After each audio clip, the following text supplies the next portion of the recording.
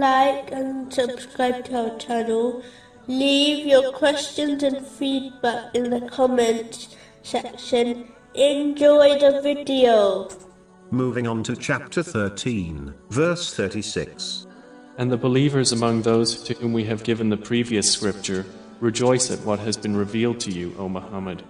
Say, I have only been commanded to worship Allah. The Holy Quran only guides one to the truth if they fulfill the three aspects of it. The lowest aspect is reciting the Holy Quran correctly. The next aspect is to understand the Holy Quran through a reliable source. The highest aspect is to sincerely act on the commands and prohibitions of the Holy Quran, according to the traditions of the Holy Prophet Muhammad, peace and blessings be upon him. These stages are important to fulfill, as a Muslim will only be guided to the truth through them. The previous divine books were revealed by Allah, the Exalted, but as the people failed to fulfill the three aspects of these divine books, they failed to obtain the true path, which leads to pleasure of Allah, the Exalted, and ultimately, to paradise. If Muslims follow in their footsteps, by not fulfilling the three aspects of the Holy Quran, they may well share their fate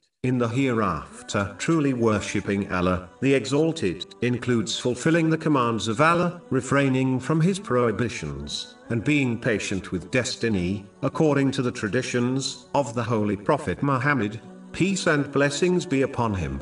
This includes the duties towards Allah, the Exalted, and those towards people, such as keep one's verbal and physical harm away from the self and possessions of others. This is in fact the characteristic of a true Muslim and believer, according to a narration found in Sunan an-Nasa'i, number 4998.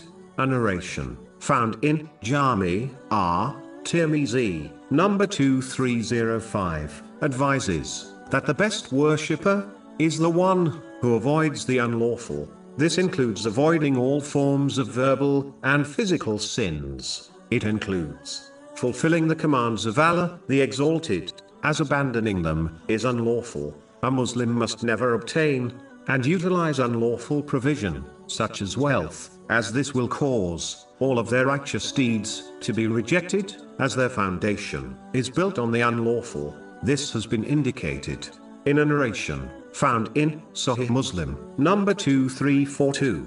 A Muslim should avoid doubtful things, as this often leads to the unlawful. Avoiding what creates doubt will safeguard one's faith and honor. This has been advised in a narration found in Jami Tirmizi, number 1205.